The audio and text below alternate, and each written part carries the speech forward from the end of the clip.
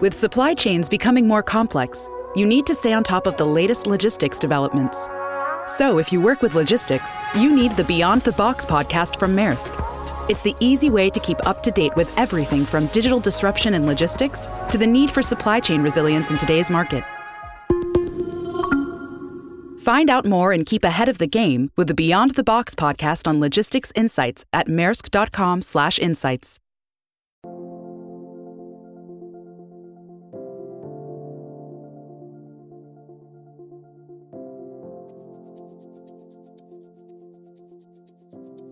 Welcome to the RealTrending podcast, where your host, Steve Murray, founder of Real Trends Consulting and a senior advisor to Housing Wire, offers insight and analysis on 3 trending real estate issues. Steve's 30-plus years in the industry allows him to give you a deeper understanding of today's real estate business happenings.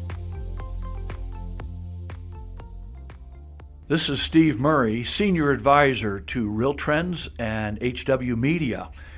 Today we're going to talk about trends in personnel costs among brokerage companies, the potential impact of President Biden's $15,000 tax credit for homebuyers, and growth through mergers and acquisitions versus organic growth. So let's tackle these. The trends in personnel cost as measured by the percent of corporate revenue spent on employment costs has been remarkably stable over the last 5 years.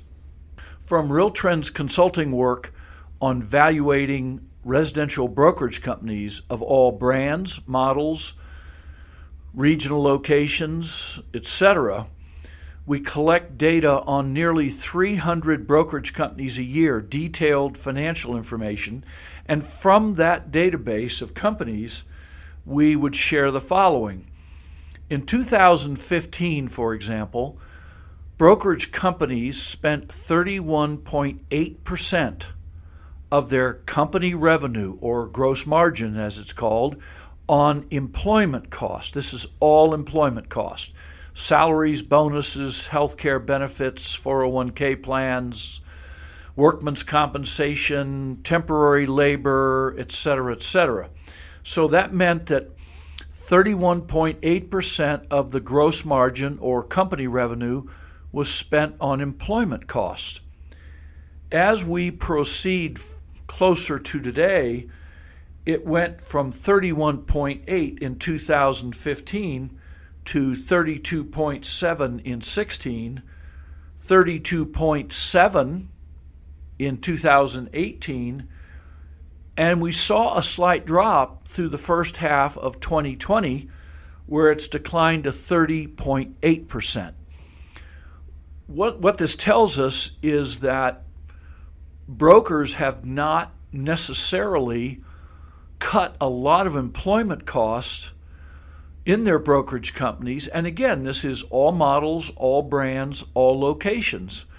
But it has remained very, very stable for the last 5 or 6 years. It does say something to the extent of how important the staff and technical leadership of a brokerage are.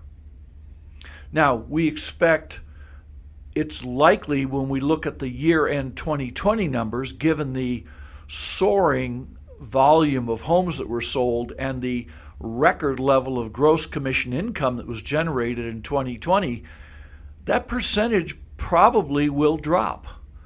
We know most brokers cut costs, and including employment costs, in March, April, and May.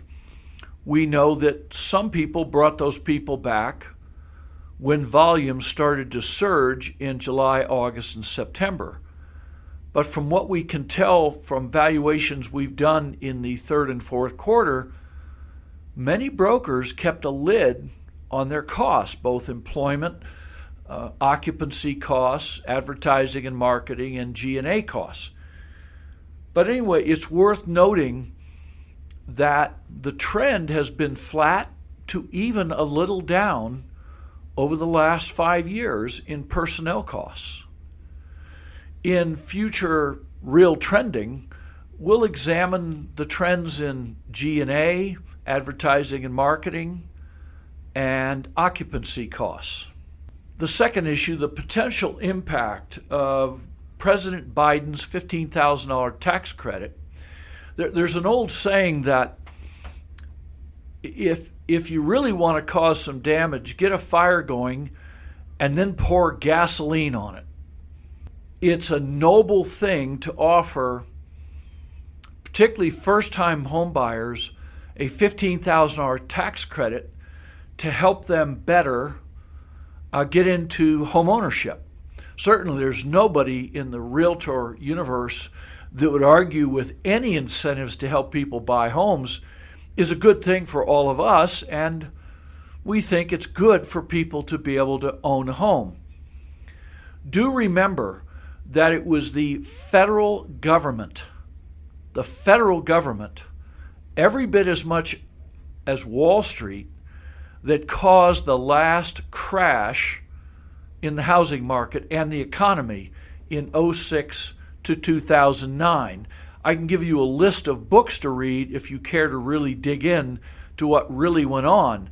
But bottom line is, starting in the Clinton administration and into the George W. Bush administration, homeownership was seen as a positive thing. So therefore, more homeownership would be a better thing.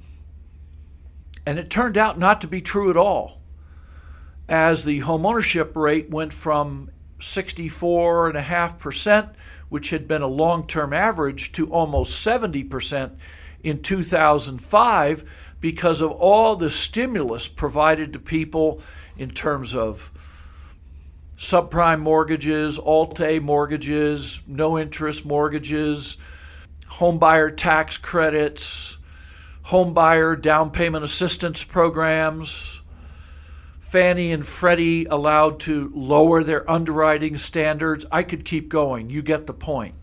What does that have to do with President Biden's $15,000 tax credit? It is this. We have two major problems. If we have the critical low inventory we have right now, where are they going to find the homes to buy in the first place, particularly when they're competing with cash down investors and iBuying companies like Opendoor and Zillow and Redfin? How is $15,000 going? Now, the $15,000 tax credit will help them be more competitive, but it's not going to be a windfall for young home buyers to be able to get into the housing market, because the federal government will give them a $15,000 tax credit. At least it's not going to help the way they think it will. It's this reporter's thinking that if the federal government rather would do the messy, hard, difficult work of working with state and local governments to build more housing, particularly build more affordable housing, that would be far better than simply handing a young family a check and saying, okay, we've done our part, now go out and compete in the marketplace to try to buy a home. I just don't think it will have that big of an impact, but like so much else that we see out of all levels of governments these days across the country, it really sounds good. It's a wonderful soundbite. It's a wonderful program. It will help some, but not to the extent they think. Lastly, growth through merger and acquisition versus organic growth. We've commented on this numerous times. Doing both is better than doing neither. And we're apt to say that unless a brokerage company really has a system for recruiting talent to their companies and developing that talent, they're going to fall further and further behind. And yes, growth through mergers and acquisitions can be a great way to grow, and it provides a very quick boost to a brokerage company. But after those are done, a year later, 2 years later, down the road, if you don't have a system for organic growth, then you're compelled over and over and over again to rely only on merger and acquisitions, which, by the way, are not risk-free. In today's market, they are expensive and costly and take time, a lot of time, to accomplish.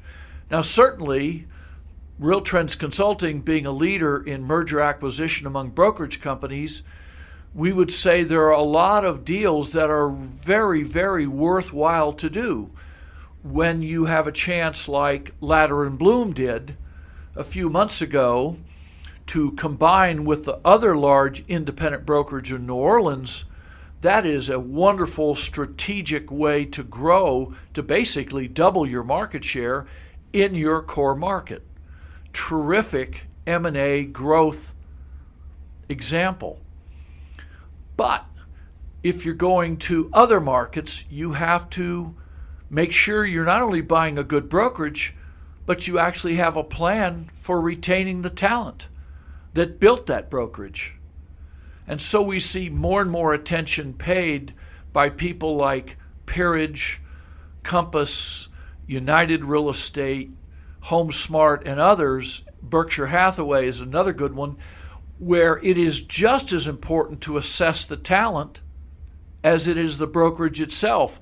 Because if you're moving into a new market, you're going to have to rely on that talent to make sure the business functions correctly and provides a reasonable return on the money and time it took to grow.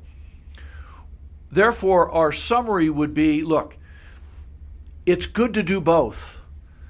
And as we tell people, in your local market, if you're trying to grow, you want to have a recruiting system to recruit good agents. No matter what else you're doing in merger and acquisition, that is a must. You must have a system. How are you going to attract people to your company? It's also likewise good to have a strategy to do local acquisitions, or what we may call roll-ins or combinations of other kinds, to supplement your organic growth. We do make this final statement in this summary. It is far better to have a really good organic growth program and supplement it with M&A or merger and acquisition growth strategies than it is to have a primarily merger and acquisition growth strategy and not have a great organic growth strategy. This has been Steve Murray, Senior Advisor, RealTrends.